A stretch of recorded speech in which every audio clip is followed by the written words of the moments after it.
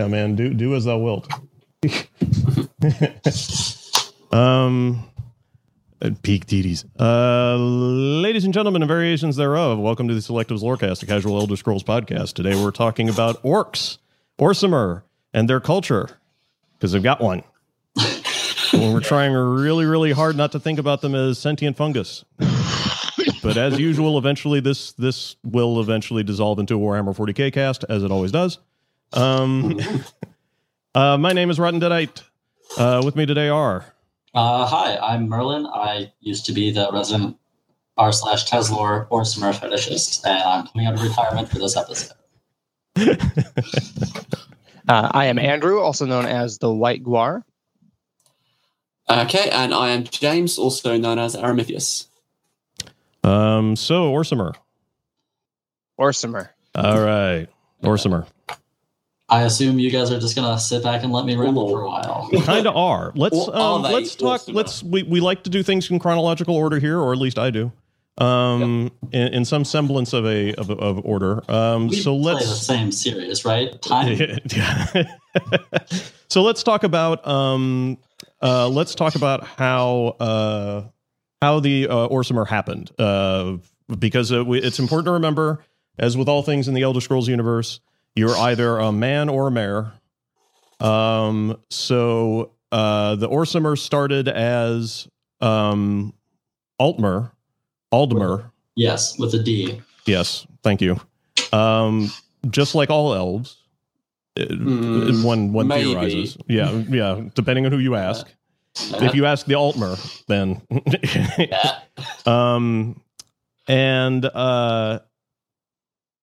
and so they were, according to one legend, notably according to ESO, not the Orsimer side of the story, they were transformed into what we now call Orsimer or orcs, the pariah elves, by an event which is pretty much the only thing I know about orcs, which is that Boethia, probably according to Boethia, picked a fight with Trinimac, the hero, one of the heroes of the Aldmer, and devoured him and spoke with his voice what Boethia considered to be the truth, right, that Trinimac had been hiding from the Aldmer, and then crapped him out, and what was left was Malakath, a great big pile of poop. Now, okay, so as with everything in the Elder Scrolls universe, the first thing we ask when we read a myth or a story or anything of the sort is, where did it come from and what purpose does it serve? So why in God's name would anybody make up a story like that? Well, the reason that Boethia and Trinimac were in this fight in the first place is because Boethia was leading the Velothi away from Aldmeris, and Trinimac's role as the Mithraic figure from the Aldmer was he was Auriel's right-hand man, basically. He was dedicated to trying to keep Aldmeris together. A cultural hero is, I think, what he's technically classified as, which, by the way, still doesn't make him less of an Aldmer or, using the Merethic era school of thought, less of a god. Right. Yeah. I would kind of argue, I would slightly argue whether we're talking Aldmer at this stage, because it wasn't Aldmeris, it was Somerset, because we're talking Middle Merethic. But anyway. Yeah. Fair. But what always threw me about this is the Velothi weren't the first to partake in the Sundering. That was the Dwamari, if I remember correctly. But Trinimac didn't really have the ability to stop them, whereas with the Velothi, he felt that he either had to recover from not having stopped the Dwemer, or because they were being led away by the Daedra rather than by themselves, he was obligated to do so. So Trinimac and the Aldmeris army, or Somerset army, chased them down, and then Boethia got into a basically champion fight with him as a metaphor for having cultural powers, basically. Cultural differences and personified. And then Yeah, I think that's all entirely accurate. I don't think it's ever spelled out that way. No, but it sounds. But yeah, if you sort of read between the lines with all the various, and you combine all the various cultural stories together, not only just the Orsimer, but also the Altmer version of the Orsimer creation myth. I have to say that sounds like the safest possible way to explain it. I think that's 100% accurate. Yeah. Although there is a version that for some reason the Daggerfall Covenant disallow and claim is absolute heresy. Which I can't remember precisely which one.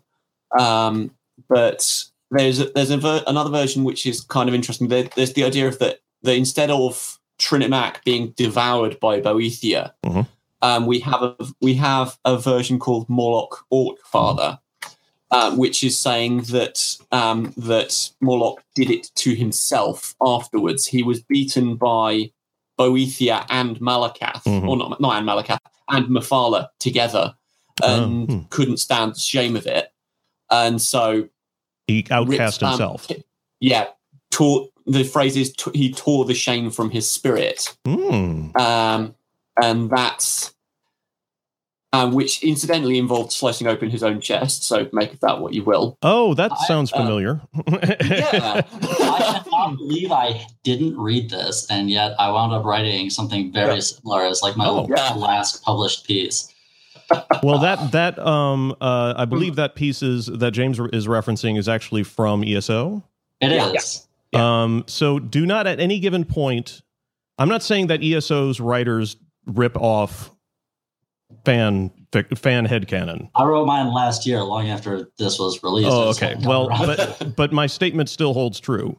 They do read Reddit, and it's impossible, and the official forums, and it is physically impossible to separate yourself from something you've read. Oh, for sure. So So if anybody has written something in the past that then suddenly shows up in some very vague reference or transformed nature in ESO, don't think of it as ESO is stealing. Think of it as an idea so good that it's propagated. Yeah. That works. Like Ekmer. Well, we still here to trumpet about it. But there's also there's also the changed ones, which has the change from Altmer to the Orcs happening when the followers of Trinitac smear themselves in Boethia's leavings. Which is again the kind of doing it to themselves sort of angle. Yeah. So it's, and then we have Topol, which is we're saying that the orcs and other beast folk were already in Tamriel. So I think it. I think it's worth pointing out to anyone who read the Greg Keyes novels. Oh yeah, which were not great. Well, they weren't great. That's an accurate statement. I'll agree with that. They weren't great. Yeah. They were good. However, there is a part where we get to see Malakath in Ashpit, and he says how the whole Boethia pooping out Malakath, that's way too literal because mortals have a hard time with abstract concepts. Oh. And so he says that's all very metaphorical, and that's not really what happened. Well, none of this really happened. I disagree. I think this is the way I prefer my Elder Scrolls lore is it's a metaphor, and therefore it actually happened. You know, I agree. I like the idea that that it's ridiculous that Trinitac was eaten by Boethia. How in God's name did she do it? With a fork. Well, no.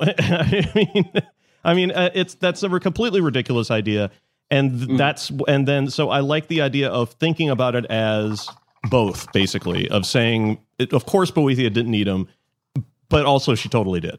You know, I like supporting both of those things. Yeah, War of Manifest Metaphors, exactly, Sims, exactly. Yeah, Thank you. Yeah. Well, and then on top of that, we've also got Mephala playing a role in this whole thing too, because Mephala showed up, stabbed Trinitac in the back, right?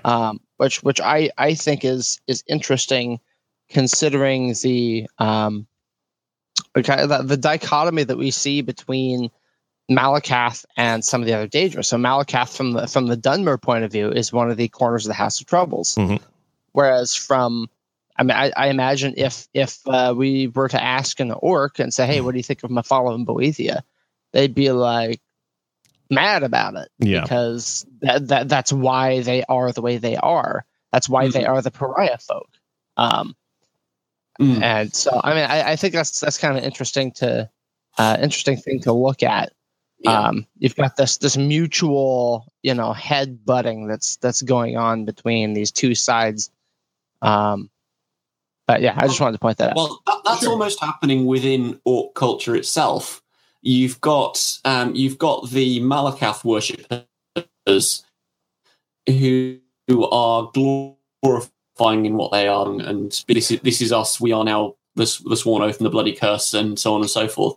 And then you've got the Trinomac lot, who are saying that Malakath is a lie, or Morlock is a lie, depending on precisely who's writing. And so we should go back and start worshipping Trinomac, which ESO is kind of painting as a consistent undertone throughout all of Orcish history. And the way that they phrased it is tying Orsinium, the idea of a central Orcish kingdom, to the Trinomac worshippers quite explicitly, whereas the stronghold culture is Malakath. Right. There's an interesting dichotomy there, that they're trying to be different things, which is fracturing the whole people. If I can take this in a really weird direction, I've always read it as the Trinomac people are wear red hats that say "Make Orbis Great Again." They are perpetually calling back to a mythic time of when everything was better and purer, and there was never any chance in a Lorcanic creation that when Boethia and Trinomac fought, that Boethia wouldn't win, just because of how those forces are aligned. But like, the Trinomac cult has some really good ideas of how to be more civilized and socially acceptable from the point of view of the rest of Tamrielic society, but doing so requires changing a lot of what actually makes them orcs. So there's always been a lot of really weird tension between the people who take Malakath way too seriously and wind up making the strongholds in Skyrim, which are definitely socially regressive environments, but they're more true to what the original concept of the orcs is. And then the Trinomac people, which goes against their nature, but also is not really able to ever completely succeed just because of their mythic place in the Orbis, which is one reason Orsinium keeps getting burned down. Yeah. Because they exist to get shit on? Basically, yeah.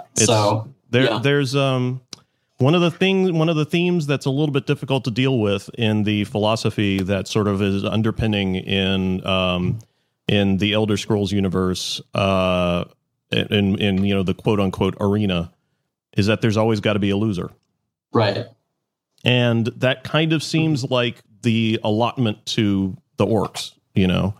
They're always going to be the bad guys. Are going to be the people that everybody blames shit on, and they're going to be the people who get run the fuck out of town. And that's just something they have to be comfortable with. And one of the things that I like a lot about Malakath's sort of personal philosophy that you see in Skyrim and then a little bit of in ESO is the idea that he's basically trying to teach his people life is brief and really fucking hard. And, you can either get hard or get run over, basically. Yeah. Lie down or get down is basically the message.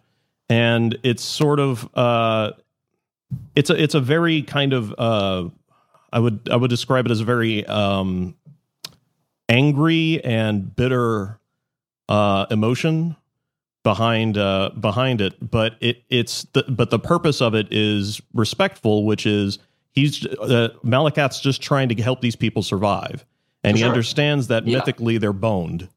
So as cruel and unusual as it is, he's just saying it's going to be bad. So you guys have really got to be up on your, have really got to be confident. Mm-hmm. You've got to be good at what you do. It's sort of like an echo kind of Vivek's Golden Path, which we've discussed in the past. But the purpose and result are much more clearly perceived by Malakath, whereas Vivek wasn't entirely sure what was going to happen. And as a result, Vivek wasn't entirely sure how to prepare her people for what was going to happen. But it was a very similar theme, which is shit's going to get bad and you guys got to get ready. Yeah. One of the things I think is interesting about the transformation and what happened to the orcs afterwards is how Trinimac went from being a strongly Anuic figure to an interesting, not echo, but kind of inversion of Padomaic ideals and more closely aligned with where Talos would wind up as far as we live in a kind of shitty world and you have to do the best you can and here's how we're going to do it. And whereas Talos had the power available to make an empire of man, Malakath didn't. So they're more the underclass and doing the best they can with that, but they're still not getting ground down and keeping going after every time they burn Orsinium. And that's an interesting alternate parallel with how the Manic empires kept growing. Yeah. Yes. And keeps conquering shit. And it's not that Malakath is trying to teach orcs to be total badasses so they never get run over. Right. He's trying to teach them you're going to get run over. So this is how you cope. Yeah. Not tires. Exactly. Yeah. Yeah. Although it doesn't really feel like I don't know. I like the parallel with Vivek's Golden Path and the general Dunmurray philosophy. It's very, very similar, but there's the kind of the idea of the redemptive suffering and the progression, and then you will go through a trial and you will emerge in Dunmer culture. Whereas there's no real moving beyond in orc culture. There's no driving goal. It is just bare survival. Right. And there is a kind of a thought that you were saying about the kind of Anuic Padomaic side and driving change and that sort of thing. You've got a similar kind of low level change going on all the time in stronghold culture, because you've got the strongest male in charge until he's not, and until he's beaten, and then you've got everyone needing to realign to the new chief and everything else. You've got that constant low level stuff, which is why nothing ever gets off the ground in the way. But that change does happen. It's just different types of change, if you like. Yeah, right. It's which results in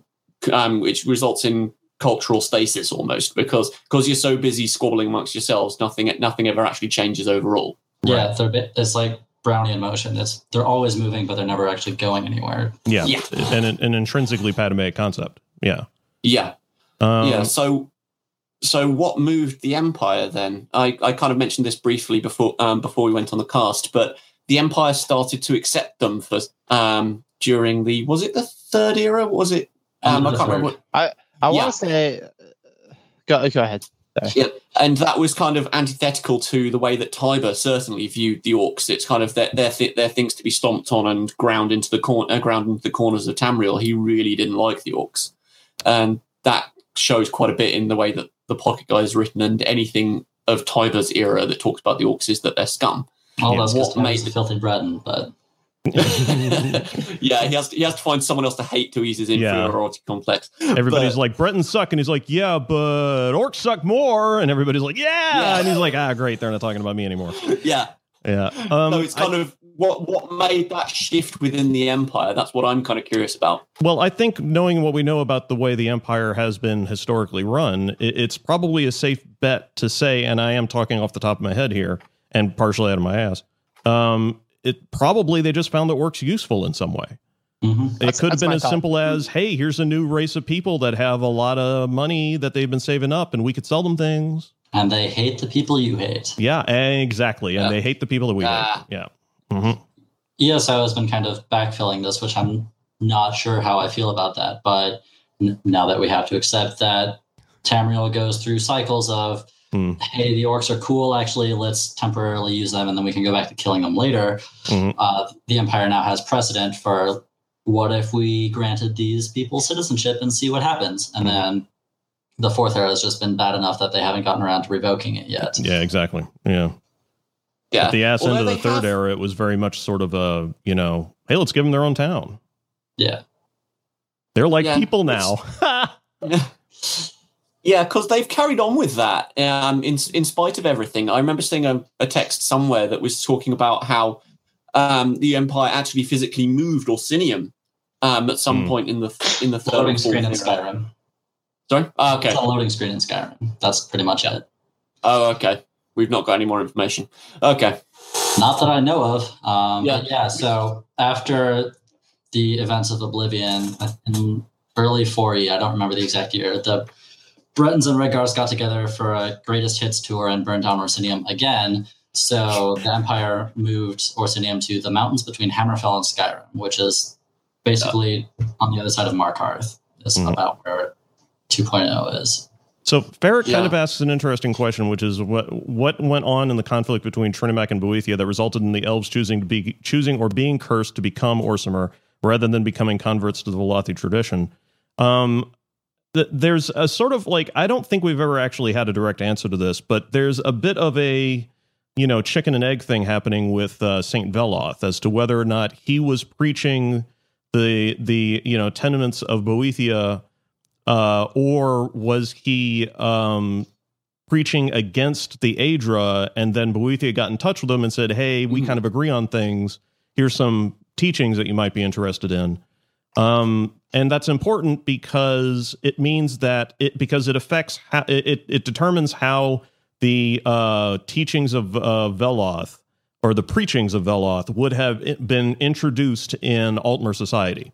Was he either a nut job who worshipped, Daedra, or just didn't particularly like Aedra, or thought was something going on? Or was he being spoon-fed stuff by Boethia as a sort of a big, plot? And the reason why it matters is because that affects how he would have spoken to other Altmer. Other Altmer would have perceived him as either a nut job or a scholar or somebody who's who's acting in everybody's best interests or whatever. You could go on. Subversive, nut job, and scholar are not mutually exclusive categories. I was kind of thinking that in the back of my head too. Yeah, it could have been a combination of the three. And so when Boethia had her conflict with Trinimac, it would have been either Boethia defending Veloth or Boethia presenting things for Veloth to consume. You see? Right. And so the conversation that would have happened among Altmer at that point would have been either between future converts to Velothi culture or current converts to Velothi culture. Mm-hmm. So that at that point, then you can kind of divide things in half between so when you're trying to decide, oh wait, what's this? When for each iniquity that Lorkhan made clear to the world, Veloth read these signs and he told Boethia who confirmed them, and he told Mephala who made wards against them, and he told Azura who sent Almsivi to steer the true folk clear of harm. See, that sounds like temple doctrine to me. That's that's grain of salt stuff. That what I'm concerned with is really whether or not there were Altmer who were firmly so I think what we can assume is that there were basically three divisions of Altmer at this point. There were the diehard devotees of Trinimac who became Orsimer, the diehard followers of Veloth / Boethia who became the Dunmer, or the Chimer, I should say, and a third group, a very large group, who remained Altmer to this day, who didn't give a shit or really weren't falling on one side or the other more than anything else, or weren't in the vicinity at the time or anything like that. Or followed Auriel. Or were more identified as Auriel followers or something like that. Yeah. I think a lot of the initial sundering was mainly, I think, between the Velothi, who actively believed in the Boethian teachings that Orbis was a prison and that it was an opportunity for them rather than just a place for them to wait to die. Then the majority of the Aldmeri society either wasn't invested enough or remained faithful enough to Auriel that they stayed put. And then the Trinimac group was dedicated enough to the specific ideals of Trinimac about keeping Aldmeris unified that they felt the need to go and actively chase them. But when Boethia's teachings won, when you win an argument, when you win a religious argument, you don't convert the people who lost. They wind up either rejecting you more or rejecting their old path, which you've shown them to be false, and then finding a third way. And this was very much a religious thing rather than a more intellectual thing where you can say, here's the reasons I'm right. You have to come to accept that this is true.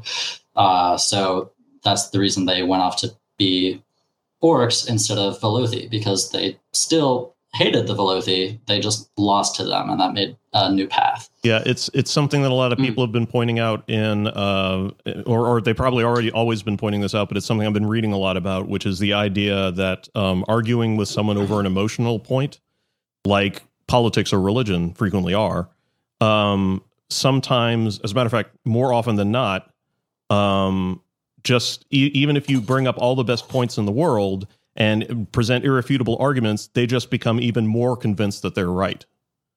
And it's because of the way emotions and work, and also because of the way psychologically people rely or depend on a worldview that makes sense to them. And the sort of the psychological repercussion that or shockwave that happens when that's shaken is to double down and just, put your hands over your ears and go, no, that can't possibly be true, and become even more convinced that you're right.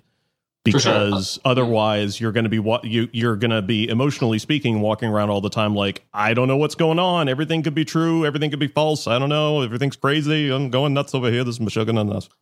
Yeah. Boethia didn't prove herself right. She proved Auriel wrong. And those are different things. A very major, one of the first things you learn in debate class is you don't have to be right. The other guy just has to be wrong.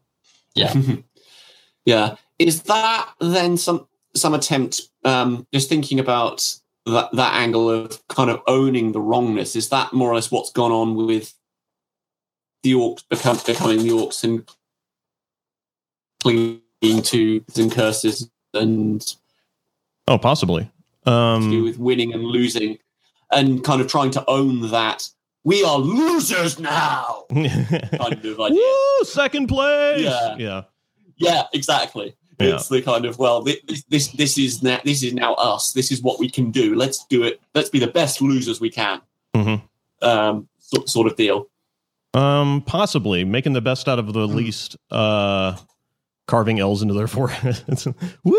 All right, we suck. Ow! It's a little bit difficult to say. To the tune of Smash Mouth. I get that reference. So it's a little bit hard to say how Orsimer culture retains its longevity, because one of the things about cultures that. It doesn't. It's defined in terms of negation of the environment around it. There isn't a strong Orsimer culture in itself, and every time we try to build one, it gets burned down by the fucking Bretons. And they have to start over again. Although the Iron Orcs are an interesting case there. There's a story in ESO about how the Iron Orcs come to be, that they were stone worshippers for a while, and they weren't really gaining any ground against the Bretons, who were just beating them hollow. I see what you did there. Gaining any ground, that's good. Yeah, that's a good one. Because the Bretons were using metal and stuff, and so, but in order to not use bone and leather and all this other stuff that really isn't good weaponry, the orcs would have to do violence to the stones. They'd have to do things that they themselves hate. There's that idea of they eventually double down and think, okay, so we've got to mine this stuff. But but they do so. They double down on the self-loathing side. They have to become what they hate, still revere the stones, but do stuff which does violence to the stones in order to survive. Mm-hmm. Well, I'm not entirely sure where I was going with that, but it's just thematically, it sort of plays into one of the principles of Orsimer culture, which is, do the things that are really hard to do that you can't stand doing, and then that makes you tough. The M in Malakath stands for masochism. Right. Yeah, a little bit. A little bit. Yeah.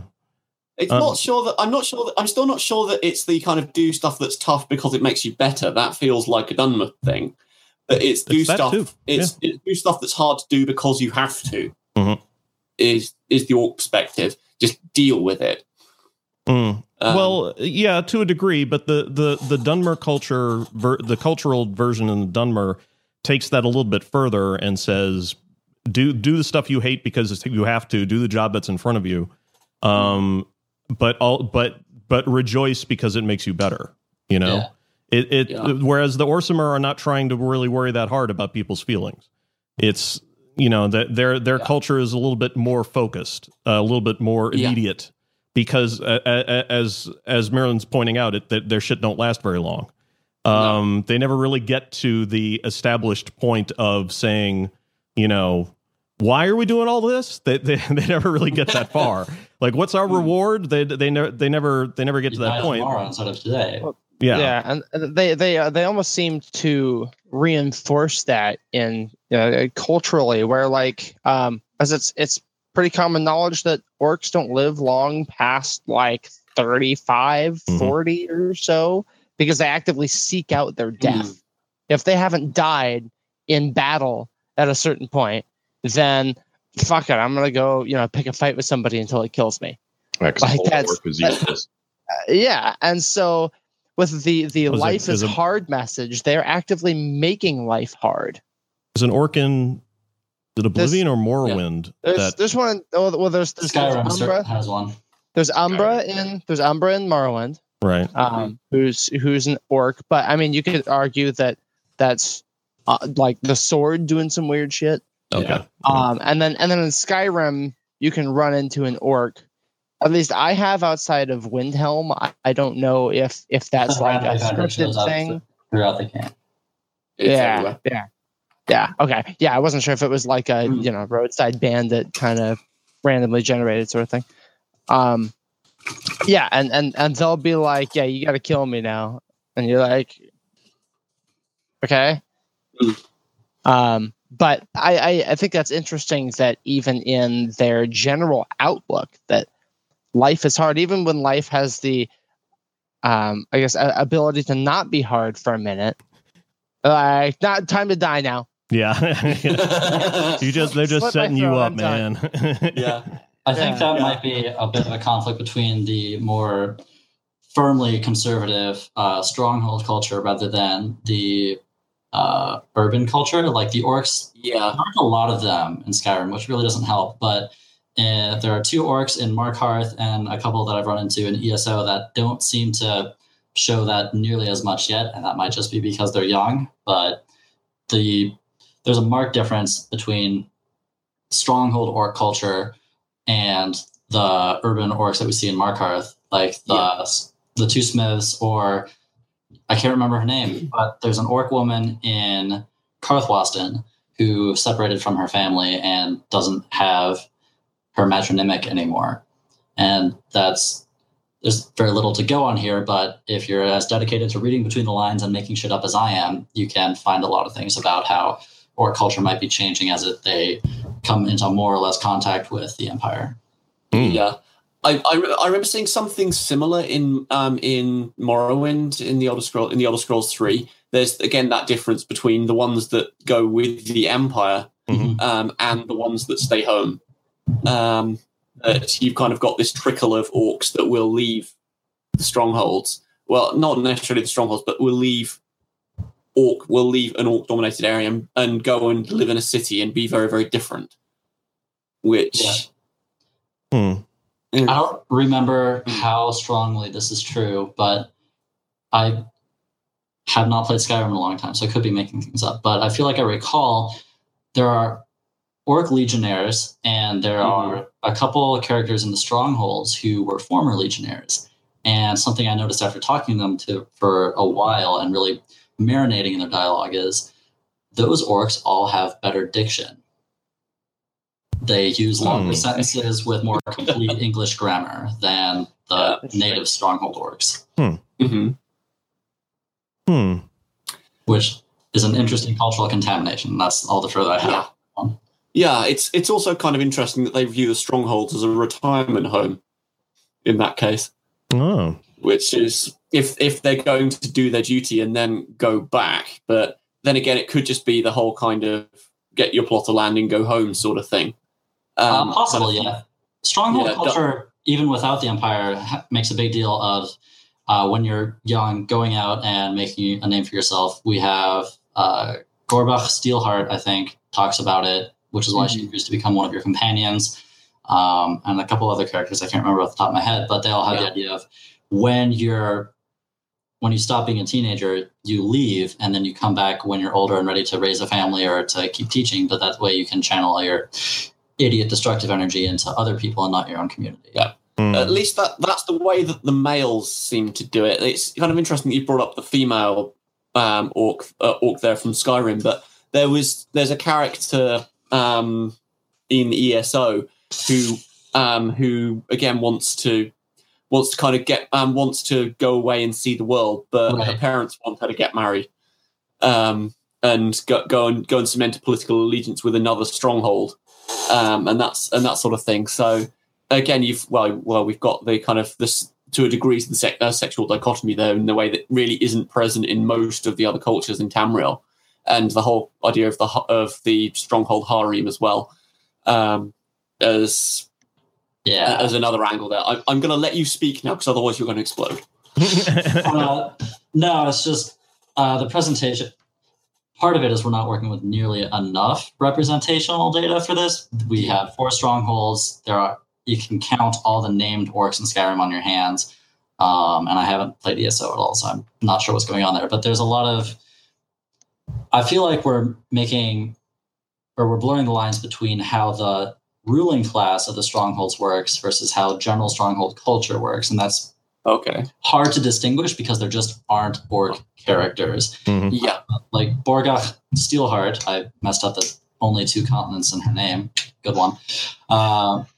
Is not in the ruling family, and she's not enlisted to be a political mayor, so she's able to be a warrior and do pretty much whatever she wants. Yeah, well, that's fair enough. Although she does say the line, "Soon I will be of age, the taste is bitter," and I assume she's talking about old enough to settle down and die, not old enough to get hitched, but who knows? Yeah.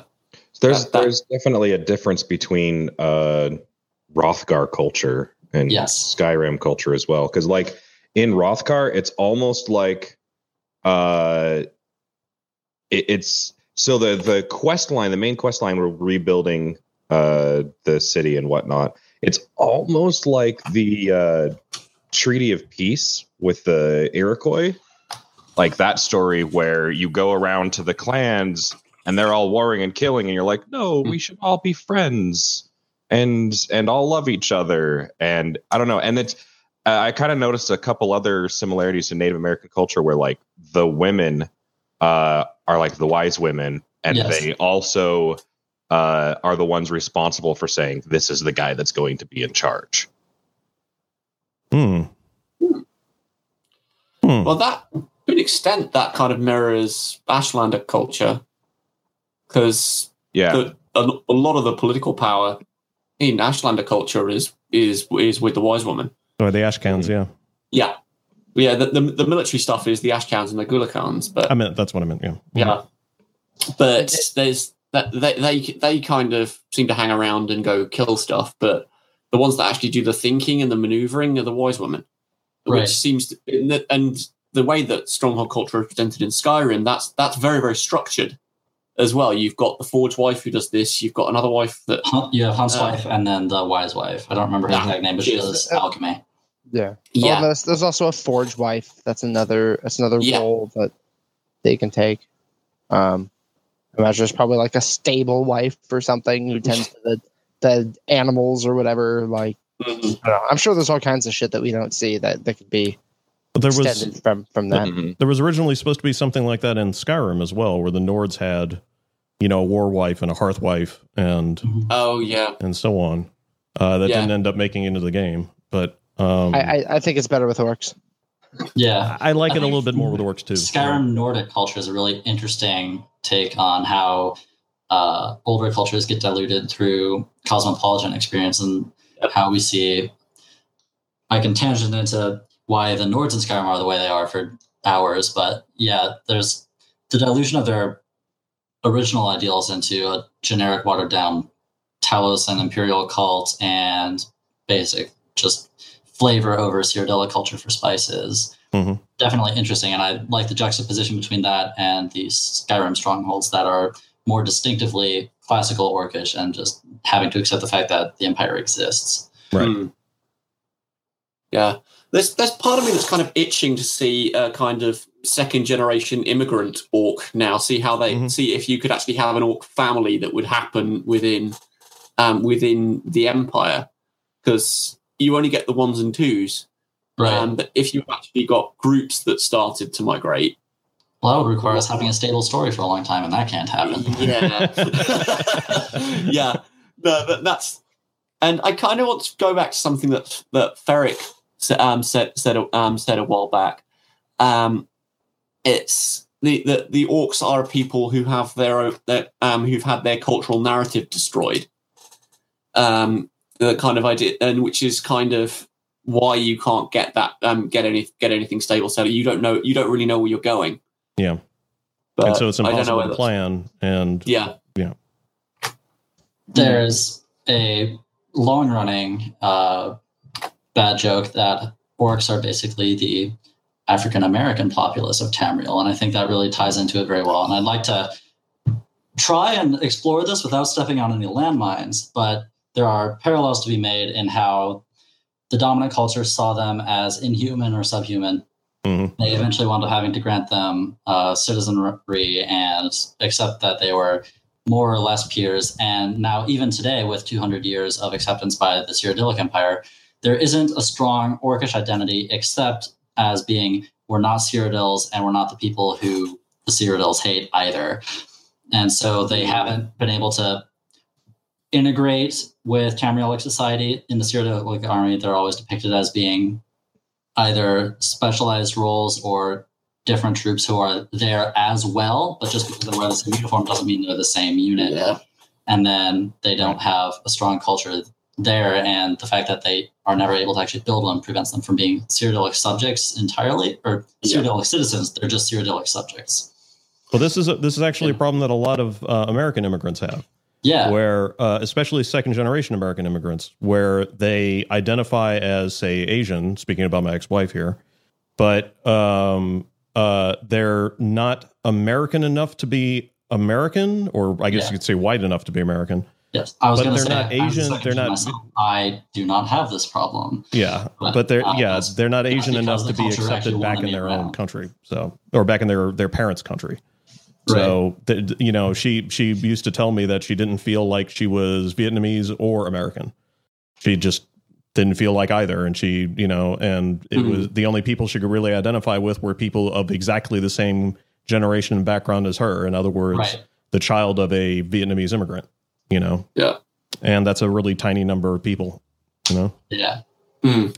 There's a whole body of literature on the subject, especially in the form of like graphic novels. There's a graphic novel I read not long ago by G.B. Tran called Viet in America. If you haven't read it, like pick it up and take a look. It's really great. But orcs. Yeah. So I have a question specifically for you, Merlin. A couple questions, I guess. It's kind of a multi-tiered thing. We kind of compared the orc strongholds to the Ashlanders a little bit, but do you think that the Ashlanders and the stronghold orcs, there's perhaps a difference in almost structure? Because if what we see of the Ashlanders in Morrowind, we've got the four main tribes, right? The Urshilaku, the Arabanibson, the Zainab, and the was it that Aintab. the what? The Aintab or something. Something, yeah. I don't know. I don't remember what the last one. Cracking is the sound of me frantically looking at the UVSPA page So, on Ashlanders. Whereas while we look at orc strongholds, I mean, from what we see in Skyrim and ESO, there's little settlements kind of sprinkled around. Do you think that's just a difference in how they're displayed? Is that just a game design choice that they're actually more Ashlanders than what we see in Morrowind, or is it that these strongholds are more like like little self-contained farming communities of like one or two families, and there's a lot more of them? Does that make sense? Yeah. In this thread, we're going to briefly pretend that I have actually played Morrowind. I think doors that way, motherfucker. Get out. I think they start out as being both the Stronghold and the Ashlanders are defined as fractures against a more dominant body of the group, but the Ashlanders, at least as far as I know, aren't actively persecuted by the Dunmer. They're just very insular and go into the wasteland to live by themselves. Outside of the dissidents and the Neverine cult, for the most part, they're pretty largely left alone, except for kind of a imperial sort of interests. The Dunmer want, the House Dunmer want resources, or they want trade, and they'll do the Cortez or Columbus kind of thing and just kind of waltz in and expect people to kiss their ass. But they're outcasts in their own society, whereas the Strongholds aren't people living out in the hinterlands of Orsinium. They're surrounded by people who don't like them at all and would happily enact racial violence against them that the Ashlanders don't see quite as much. So I think that adds a different flavor to it. But there's not really a religious aspect to it like the Ashlanders have, since although there'd be more of a Trinamac cult in Orsinium, there's still everyone's pretty much on board with following the dominant idea at the time of what Malakath looks like.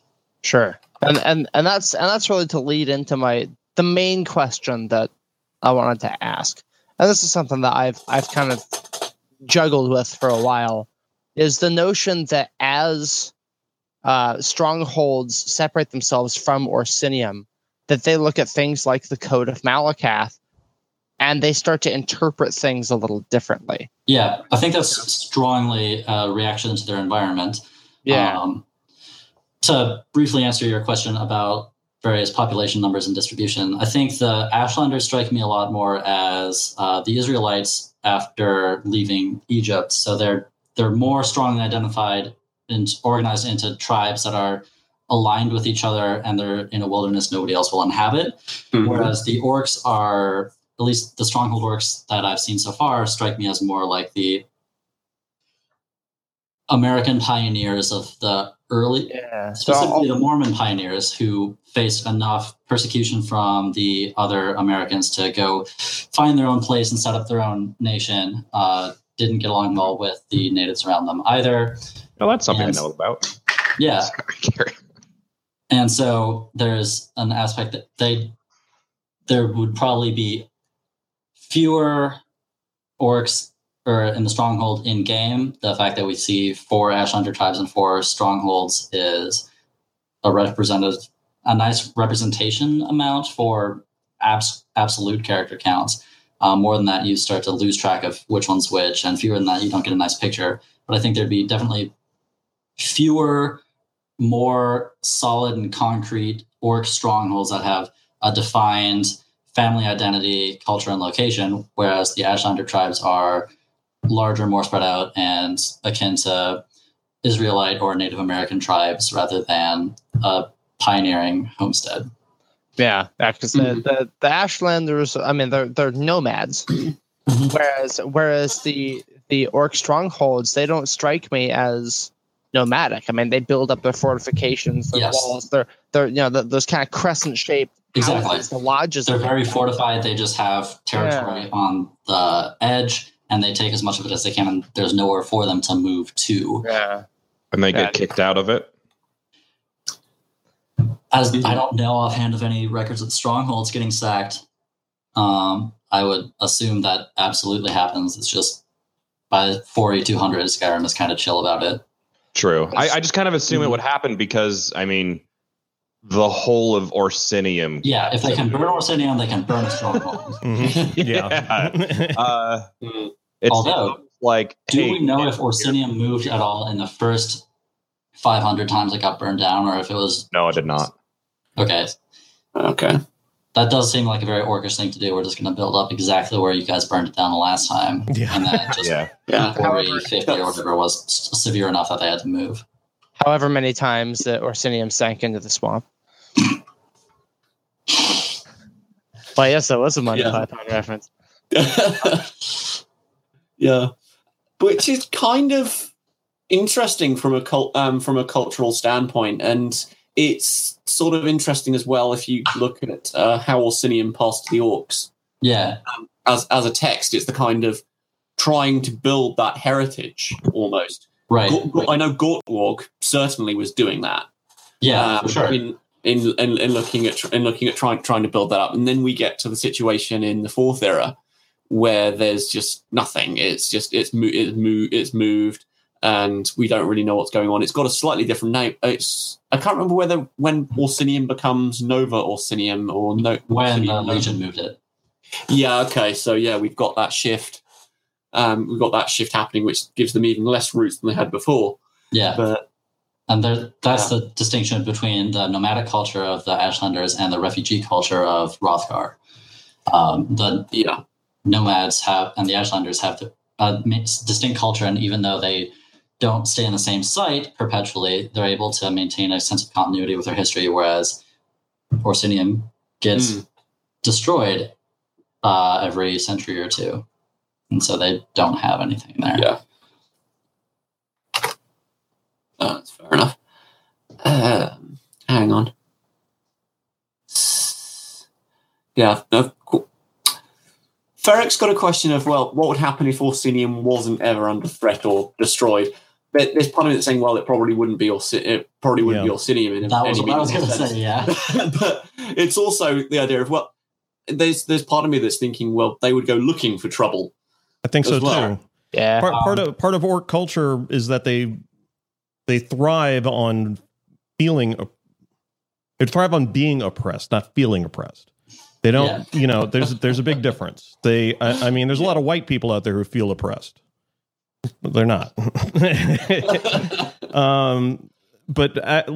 So there's like a big, Orsimer in Elder Scrolls, it like we discussed previously, it's like it's their lot in life to be, it's their role in the mythic to be crapped out. Yeah. And,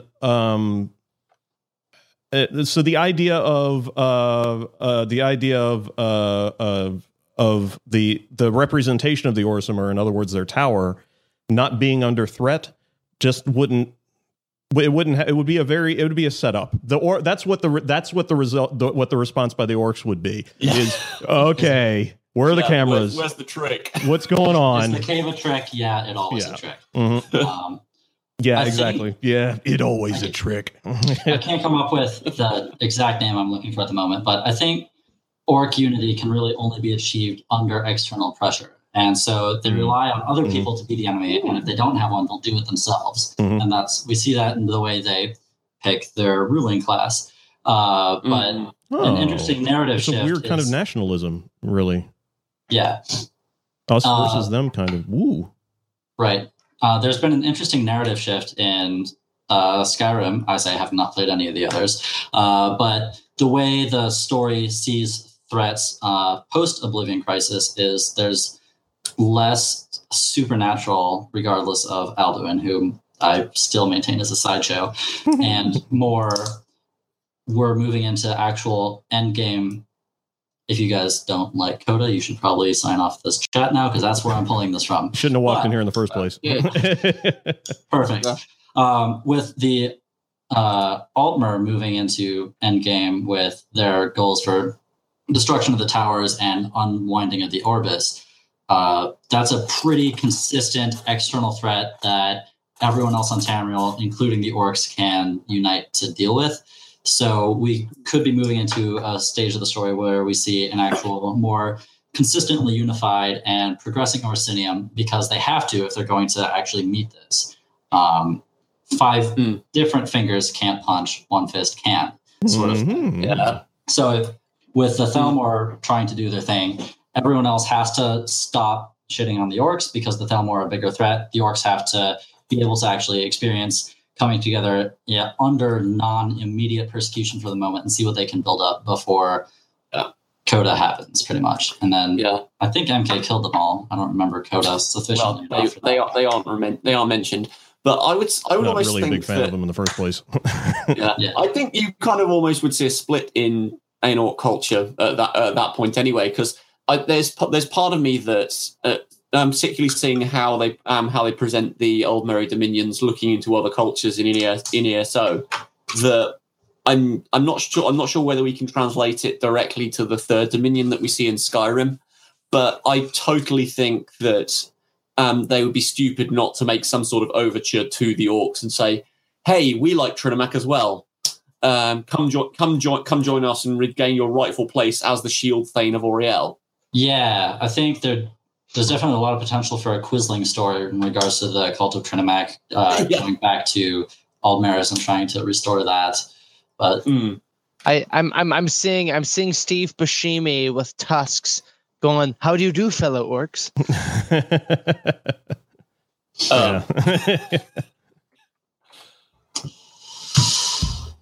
Well, what have and on that note, we've literally hit exactly an hour. Did we actually discuss everything we wanted to talk about?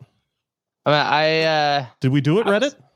I was thinking about their marriage practices and potentially talking about the split of Trinamac into Stendar, Zenithar, and RK. You're gonna have to explain save that for Trinamac cast.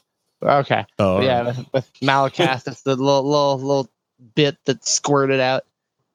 Quickly, in regards to the marriage practices thing, the I fact choose that my orcs words don't have very 8 tits, and the fact that they have this kind of marriage practice described in Skyrim is incredibly lazy story writing to me, and I don't like that it exists, so I prefer to just ignore both of those. Orcs have big titties. I did kind of want the debate of, well, are they mer or are they beast folk? Because that's that the Khajiit are mer. Argonians, I can remember the names. I don't care about the lizards. They're straight up aliens, and so I don't think they count at all. And the mer or man is a state of mind, not a state of body. The Red Guards and the Yokudans are strongly mer aligned, whereas the Dunmer are man-ic, but not. That's more an alliance of convenience and general parallelism rather than actual alliance. And I think the orcs are men. Flying Eagle prefers to think of them as mammoth. Yeah. They're mammoth. Except for Trinamac.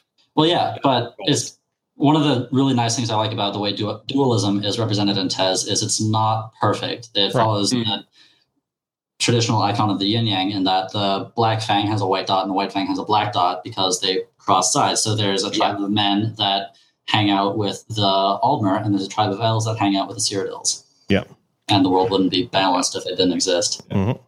Well, I almost wonder with that notion in mind, if the Orsimer aren't how the elves kind of see men, like they are the manifestation of that perceptual difference. Yeah, that's a good point. Right? Yeah, and so because there's not really a middle ground. They're just kind of in an adjacent sort of area. They're pariahed by both. Men don't like them because they don't look like men, And elves don't like them because, I mean, elves don't like them because they do look like men from the old. Almost in a metaphorical kind of sense.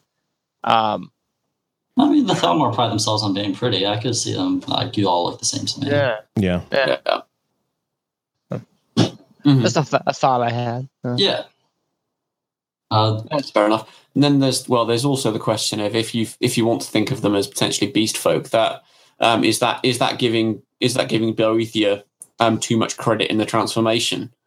Do we want to think that the Daedra can't alter the fundamental state of a being? Is that giving them too much control over Nirn? Well, theoretically, Azura altered all the. That's not true because she or the Argonians. Beast folk is a racist lie.